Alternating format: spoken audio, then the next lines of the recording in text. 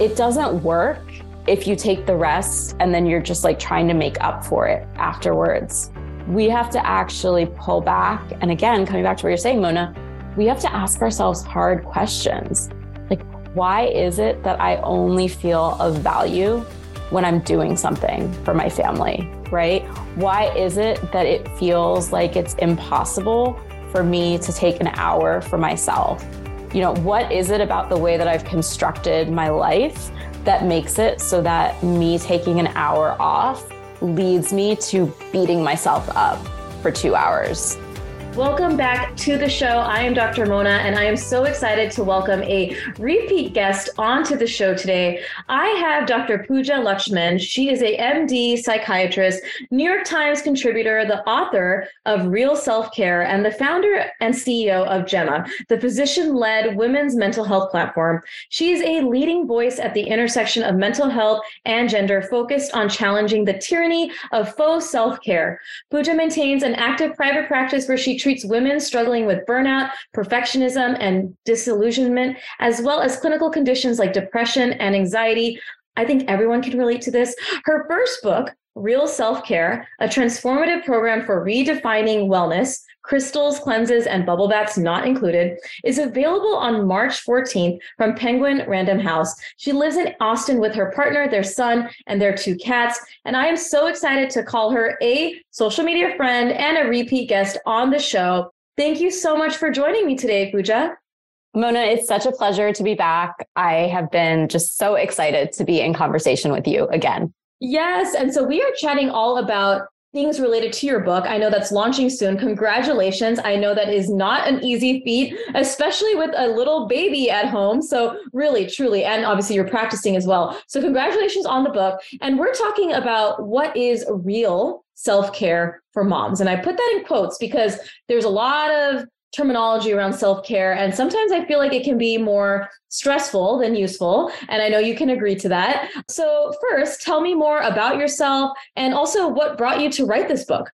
Yeah. So I always like to say that you can't meditate your way out of a 40-hour work week with no childcare. Like, that's just not how wellness works. That's not how self-care works. And becoming a mother, you know, I've been practicing perinatal psychiatry for almost a decade now.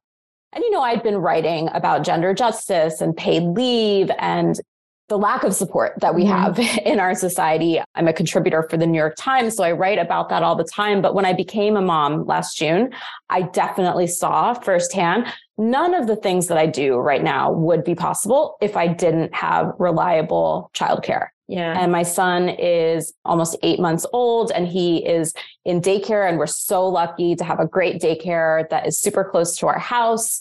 And we have a babysitter that we love. And we had a postpartum doula. And I had the resources. You know, I have a partner who has an employed job that's stable, that has great health insurance. So I'm able to be an entrepreneur and have my own private practice and write and do all of these things that are less stable and more risky only because I have that stability and that safety net. You know, this whole conversation of writing the book for me came from my clinical practice of having patients, women. I work only with women, and I would say probably about 80% of my practice is moms. People come in and be like, Dr. Lakshman, I'm so stressed out. You know, I know I'm burnt out. I'm not sleeping well. I'm not eating well. And I feel like it's my fault because I have this meditation app on my phone. I know I'm supposed to be meditating. I know I should go to yoga. I just can't bring myself. And the burden of knowing or kind of feeling like it's supposed to be just as easy as going to a yoga class, or it's supposed to be just as easy of like drinking a glass of wine and taking a bubble bath. Like, no, that is not going to solve the childcare crisis in America. Like, you taking a bubble bath is not going to fix what's wrong. And then kind of pulling it back even more, this is a deeply personal journey for me. I started writing this book, you could say like a decade ago, even though it's just coming out now. I went through my own really kind of traumatic wellness journey. So the title of the book is Real Self-Care, a transformative program for redefining wellness, crystals, cleanses, and bubble baths not included. And that last little bit is because and I write about this in the book, followed sort of like the traditional South Asian path. My father's a physician. It was always assumed that I'd go to medical school. I went to all the good schools. I did all the things I was supposed to. And then I found myself as a second-year resident in psychiatry at a really prestigious program, totally burned out and also really disillusioned with medicine. Like, you talked about this, Mona, people come into the ER and they're homeless and we're prescribing Zoloft, but what they really need is housing, right? Yeah. Or like you have a patient that has lost their job because they don't have childcare. But as a physician, we're not taught anything about how to fix those problems. And in psychiatry, we turn to medication, we turn to psychotherapy, which is very important, and I've written for the New York Times about taking an antidepressant during my pregnancy. Like, I'm not saying that those things are wrong or bad. There's very much a space for that. But the deeper structural and cultural problems, medicine didn't provide a solution for that. So I actually dropped out of residency, got divorced, moved into a commune in San Francisco, and not just any commune, but a commune that studied female orgasm, as you do. And as your Indian parents are like shocked and horrified about. Yeah. I had no idea about this. That's actually an incredible story. I didn't know that. Yeah. Yeah. And so I spent 2 years with this group and worked at the Rutgers Orgasm Lab, where we put people in fMRI machines and looked at their brains during arousal and orgasm. It was a really transformative personal and professional time for me. But at the end of 2 years, I realized that there was just as many hypocrisies and contradictions in alternative medicine and in that sort of like spiritual woo-woo space. But I had sort of run there because I thought I could escape all my problems. I thought that I could find a wellness off-the-shelf solution. And I learned that doesn't work. There is no external solution for your problems. Like, you actually have to be the one to fix your problems. And that sucks. And that was like a terribly hard lesson to learn. I turned 30 in my old childhood bedroom, like completely depressed. I had just left that group and facing the prospect of coming back to the medical world and having to kind of like admit failure. And ultimately, I found out many years later that through the media that the story in this group was actually much darker, and really it was a cult. And sort of having to come to terms with the fact that I was affiliated with that group. And, I was in psychoanalysis. I'm still in psychoanalysis, but I started seeing a psychoanalyst. I went 3 times a week for years. So it was a dark time in my life, but also so transformative. And that's what really informs this book. Like, the whole process of real self-care is that you actually can't get it from a guru. You can't get it from someone else. It's something that you have to be able to build for yourself. Oh, I love the story. Thank you so much for sharing that, because I know you, but didn't know all of that. So now I can't wait to read the book even more to learn just about how you got to this point. And like I said, I feel like some of the most influential and powerful messages come from people who've experienced similar things or have gone through your own struggles with self-care and what that means. And, you've come out the other side, even with your education as a psychiatrist, to say, let me bridge all of this together, right? Obviously, like you just said, there is a place for medication. And I also have been on medication in the past, but is there also a place for understanding the individual changes I need to do, systemic changes that are there? It's all a big picture. It's not like a finger pointing of one thing and that's it. Like, it's, hey, what are we going to do with the situation that we're in? What can we change? And I can't wait to talk about that. What do you think the wellness industry has gotten wrong about self-care and wellness? You kind of alluded it to already, but especially when it comes to moms and parents. Yeah. So right now, wellness and self-care is completely commodified. It's something that you buy, or it's something that you do. So in the book, I talk a little bit about this concept of like the quantified self, and self-care as it's been sold to us right now is very much kind of within that framework. It's something that you have to check off the list. I went to yoga, I did my bullet journal, I made my gratitude list. And especially for moms, Mona, you talk about this all the time, like, we know how heavy that mental load is. We have so many tasks over the course of the day. Like, There's lots of research on this, but like, by the time you even get to work in the morning, you've already done like hundreds of tasks, right? Yeah. So like to add something else to the list, it's just like, what, how, why?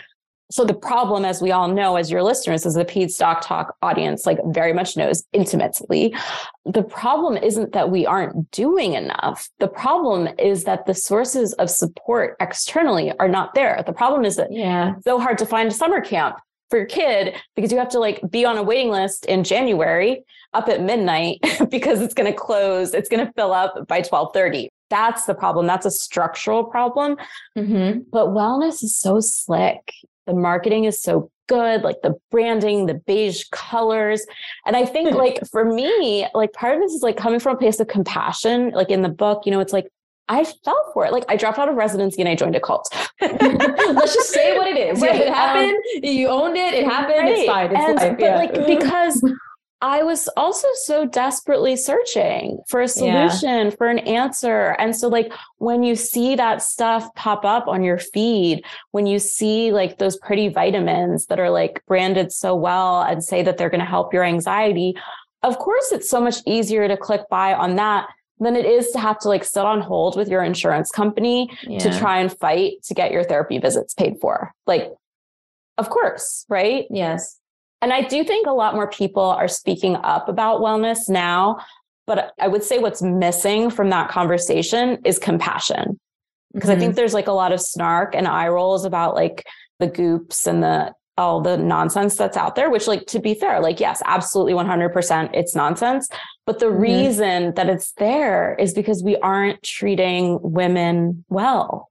Right. Like that's why it sells. Yeah. Well, it's the same thing with like using that example for physical, like in pediatrics, there's so many people who go to alternative docs, chiropractors, people who may not be trained in the educational area. And instead of poo-pooing it, we have to tell ourselves exactly what you said. Why are they going there? What is it about our current system, using the modern healthcare system for pediatrics, that is pushing people away from pediatricians or away from what we normally used to, do? And I love that insight rather than getting upset, getting curious about, well, why? Like, why are we going there? And really trying to explain it, because I appreciate again, going back to your educated lens, you have experience in mental health as a psychiatrist. I mean, you went to school for this stuff. I mean, this is your bread and butter. And then you also have the real life experience, not only as a mother, because you obviously treat a lot of families and parents and moms especially, and that adds value. So you have the educational and experience base to kind of say, let's take all of it, and I appreciate that you do that, because I think a lot of times people will hear things like the goops and the alternative stuff and say, it can't be possible. Nothing is right about it. And although I agree that there are some things that you're like, oh my goodness, really looking into it and be like, okay, well, what is this actually saying? Does this make any sense? And explaining it to your followers and your community is so helpful. So I love that you approach that the same way as I do. Thank you. Yeah. And I think like part of it too is stepping back and realizing that one of the reasons that people are turning to those spaces is because they do want community. They want to feel seen. They want to feel heard.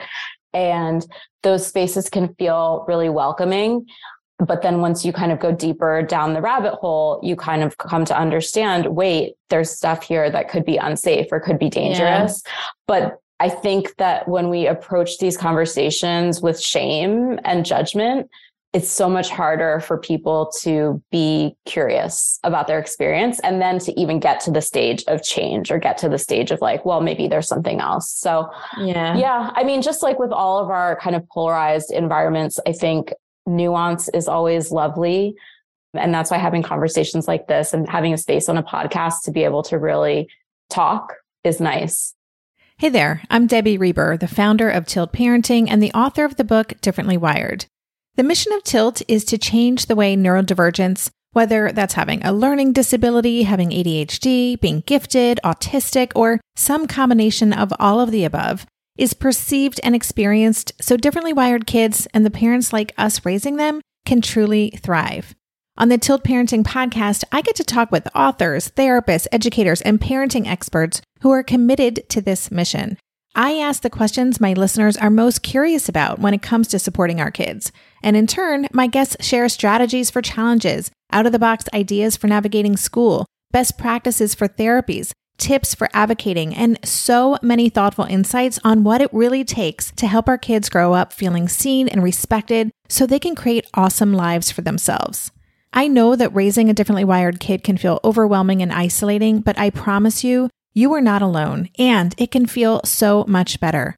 If you're on this parenting journey, come listen to Tilt Parenting. Together, we can shift this paradigm and show up for our exceptional kids with hope, possibility, and joy. Feel like you're the martyr in your family? You're not alone. Hey, this is Joanne. And Bree. And we're from the No Guilt Mom podcast. Bree, we talk to a lot of moms. Yeah, we sure do. And if you're a mom who has a to-do list that is so massive that you get overwhelmed and you shut down, or if you've fallen into the habit of doing everything for everyone and don't know how to change it, we can help you become a no-guilt mom. we're going to take you from family martyr to family model. That's role model, so that you role model the behavior that you want to see out of your kids. You're going to go from being tired and overwhelmed to energized and guilt-free. Every week, you'll get actionable strategies that you can implement right away from the experts that we interview and from us. We also have a whole lot of fun, so check out the No Guilt Mom podcast everywhere you listen to your favorite shows. No one told us the truth about parenthood. Why? This is the podcast everyone needed before they had kids, because now that those little ones are here, there is a lot to unpack.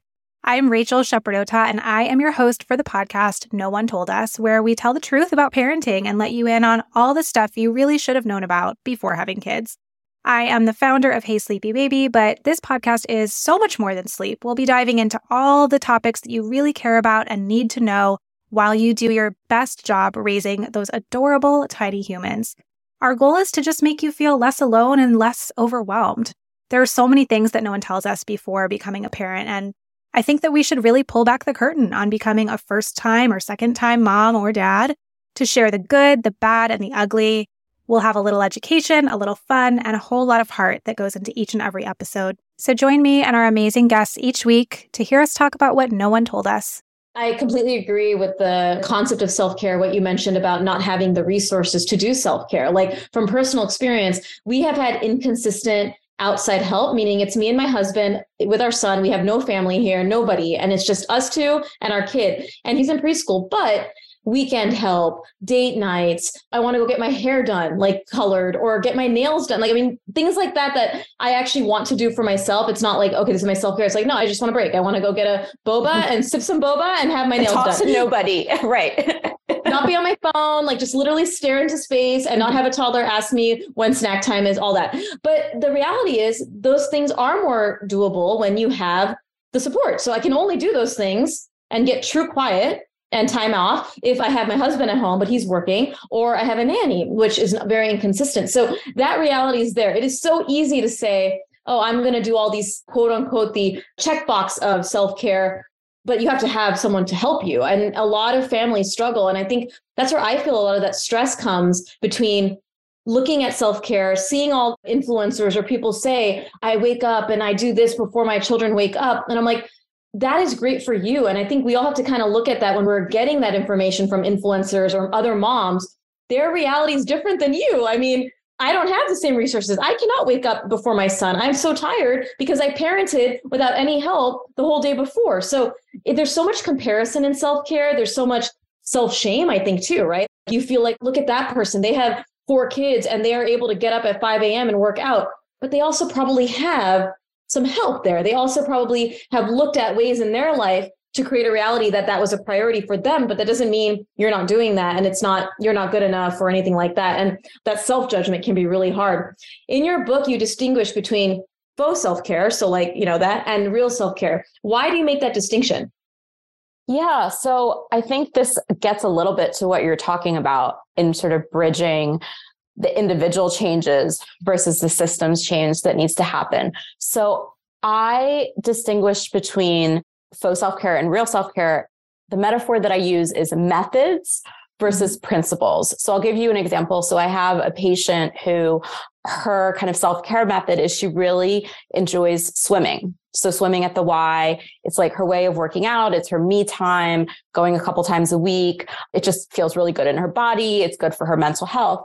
So she has been able, because of the way her resources are set up, she's been able to work her schedule so that she can go for a swim at the Y twice a week. And she's arranged childcare and she's kind of got everything coordinated.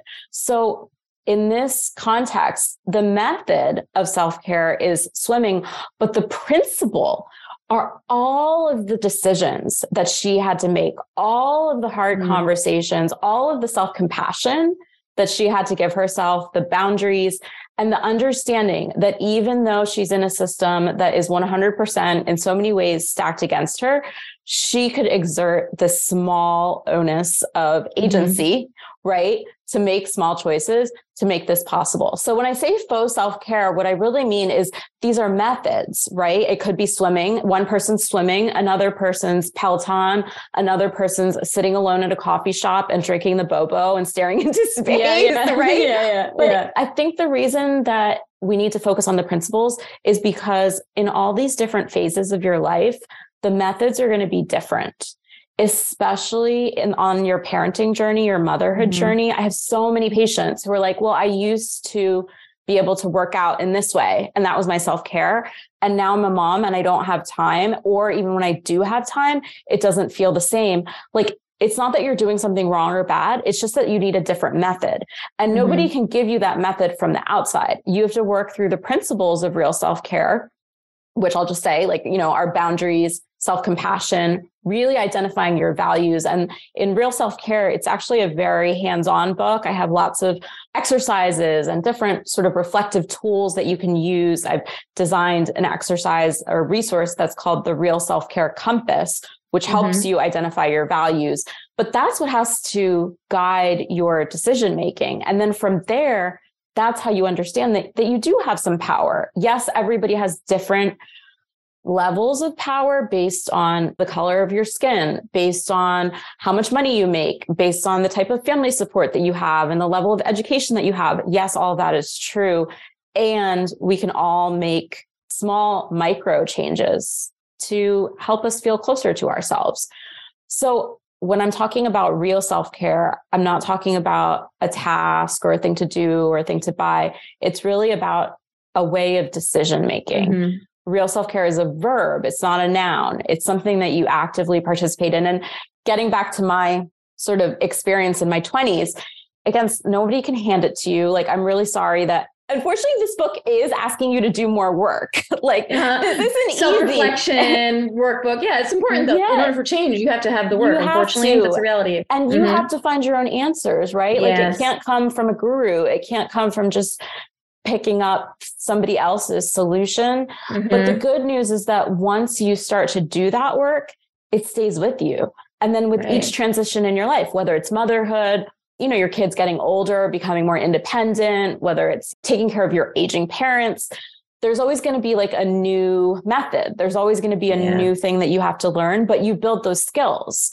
So I find that to be actually a really hopeful message, an empowering message that we get to do it for ourselves, because that's the work that actually lasts, Yeah. I love it. And you mentioned already some steps of real self-care, but you talked about boundaries, self-compassion. Are those the steps of self-care that you talk about?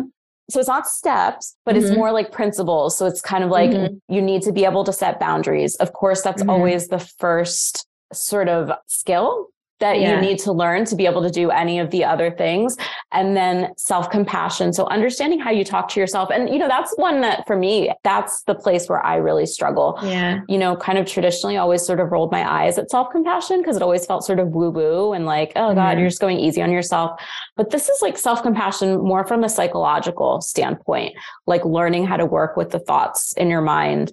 And then sort of the crux of getting clear on what are my values. So I'll give you another example from the book. So with a patient of mine who had a story that's very familiar to all of us. She's like a mom of 3 kids. She works full time. She's burnt out, and working through this process in therapy with me. The thing that we came to recognize after she, learned how to set boundaries, understood that self-critical voice was actually the voice of her mom that she had internalized. She realized that she was actually holding a lot of resentment at her partner because her husband had actually never taken a paternity leave. He'd not asked for paternity leave.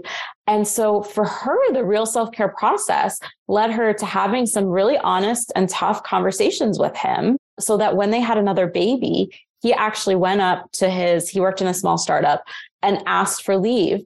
And his company actually offered to give him paid leave, and they changed their policy. Oh, amazing. Wow. So that impacted all of the other parents that came after. And it was only because my patient took this whole real self-care process and applied it to herself. And that started with boundaries and compassion and led to changes that impact all of the other parents that are working at that company.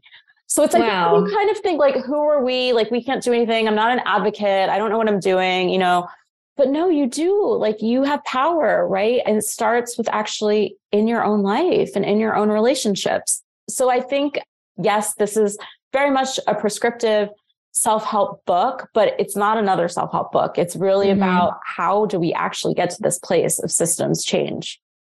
Well, I love that you are talking about how it's going to be work when you read the book, because it is. I mean, we have to respect the fact, and it's same thing in the parenting world, right? I can talk your ear off about picky eating, food refusal, tantrums, sleep regressions, all of that. But we have to get into the root of why are these things frustrating to you? What is it about your child like pushing back that upsets you? Like, there's so much of the why, which you can't get in, like you said, general Instagram accounts, right? It's such a personal thing. And we talked about it already, that it's your situation, your reality, your resources, but also your upbringing from childhood. Like, things come up like resentment that's created in your life that other people may not have. And so I love it. I think that work is so important. And although it may seem like work, it's work that I think will really help people who read the book in the long run, right? Like, what is the method I need in terms of self-care? What am I looking for here? What is going to bring me that sort of peace in my life with implementing this? And so if we were going to start integrating real self-care into my life, for example, what's one way to start doing that? And especially for all of my listeners who may be feeling more busy or they're burnt out, so that they don't look at this as a task, like you said earlier, and more of like just a part of life, if you will. Yeah, absolutely. And so I'm going to give a real self-care answer, which is that I can't give you the tool or the answer, right? Because it can't come from me, and it would be completely antithetical to real self-care for me to say, and I prescribe you this. But what I can say is I'll give an example of a conversation that we often have at Gemma, actually, that comes up a lot, is a woman who, is a mom, is busy, right? And you finally do find like that hour and a half where you're like, I'm going to get a massage. And I've organized all the childcare. I've set everything up. I'm going to get this massage. And all you're doing at the massage is just like worrying about all the stuff on your to-do list. And then you get out of the massage and you're like, oh my God, now I feel like I have to be hyper productive because I took an hour and a half off and there's all these things that are waiting for me. So the question is like, what am I supposed to do? So I would say the answer to that is it doesn't work if you take the rest and then you're just like trying to make up for it afterwards. We have to actually pull back. And again, coming back to what you're saying, Mona, we have to ask ourselves hard questions. Like, why is it that I only feel of value when I'm doing something for my family, right? Why is it that it feels like it's impossible for me to take an hour for myself? What is it about the way that I've constructed my life that makes it so that me taking an hour off leads me to beating myself up for 2 hours? And the answers to those questions might be things that feel a little bit scary. And the good news is it doesn't mean that you need to get a divorce and join a cult. You can have those hard feelings, right? Like, you could maybe not like some of those answers that you get back. And like, you can sit with it and you can say, okay, like there's things that need to change, and it's one step at a time. Real self-care needs to be, by definition, like a gentle, slow process. It's not something that you can just check off the list and just be like, okay, fix that. Our feelings aren't something that we can fix. So, and coming back to like this message too of like, we're all part of this wider community, right? And, we're hearing a lot about community care, right? And how we're plugging in, and that this whole conversation needs to include the fact that when you step back and you start asking yourself these questions of how you spend your time and what you're allowed to do or what you're not allowed to do within your family or within your workplace, it also makes you kind of think about who is allowed to do those things, who is allowed to take that time. And I think that the answers are not simple, but ultimately the answers always come back to the fact that we have the capacity to make these decisions for ourselves, and that we can be part of the solutions to make different choices for ourselves, and then, for our kids too, right? Oh, so important. I love this conversation. We had another recording that we did about mental health and in motherhood, pregnancy, whatever it is, wherever you are in your journey, breaking the stigma on maternal mental health. It's okay to not be okay. That's another episode we actually recorded probably 2 years ago. Yeah, maybe 2 years ago. Before you even had I was a baby. going through IVF, maybe at that time or something. Even the beginning. Yeah. But thank you so much for this conversation. And again, I am just so excited about your book. Dr. Lushman's book is called Real Self-Care, a transformative program for redefining wellness. Crystals, cleanses, and bubble baths not included. She explained how that title came to be. And it's actually available now, released March 14th, right? Yes, on sale March 14th. Tell us where people can find you, where they can purchase the book, any of the other resources you have, because I know the book is just one part of the Pooja Lushman family. So I love it. Tell us more. Yeah, absolutely. So the book is on sale March 14th. So you can go out and get it right now at my website, poojalushman.com, Real Self-Care. It's also on Amazon, Bookshop, all the normal places. It's also on audiobook. And I did actually narrate the audiobook. So it's almost like you're getting a little mini therapy session with me if you like hearing my voice. That was an interesting experience, but I think it turned out really good. And then my women's mental health community, which is called Gemma, Gemma, and we are at gemmawomen.com, me and my colleagues, also psychiatrists, and it's a space for community conversation. We have a membership. And so if you like this conversation, that's just another place to go deeper. But Mona, thank you so much for having me. It's always such a pleasure to get to chat with you. And I'm excited to come back again. Yes, I know you'll be back again and again. I love chatting with you. And I will be attaching all of those links to our show notes so people can access that. But again, follow her on Instagram as well, and we'll put that up on the show notes too. And thank you again, Pooja, for joining us. And for everyone listening, go get her book. As you can see, she's a wealth of information, experience, and education. I love that combination to really help transform our motherhood journey. And if you like this episode, make sure to leave a review, call out Dr. Lushman and the amazing information that she shared. If you got a chance to buy the book and started to read it, also comment on that. And I will have another guest on next week. Thank you for tuning in for this week's episode. As always, please leave a review. Share this episode with a friend, share it on your social media. Make sure to follow me at Peds Doc Talk on Instagram and subscribe to my YouTube channel, Peds Doc Talk TV. We'll talk to you soon.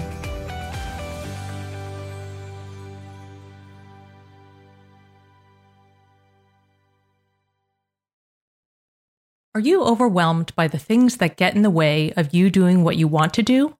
Are you looking for ways to simplify life to better align with your values? Do you want to create space in your schedule so you have room for more of the good stuff? Play, joy, relationships, gratitude, and more?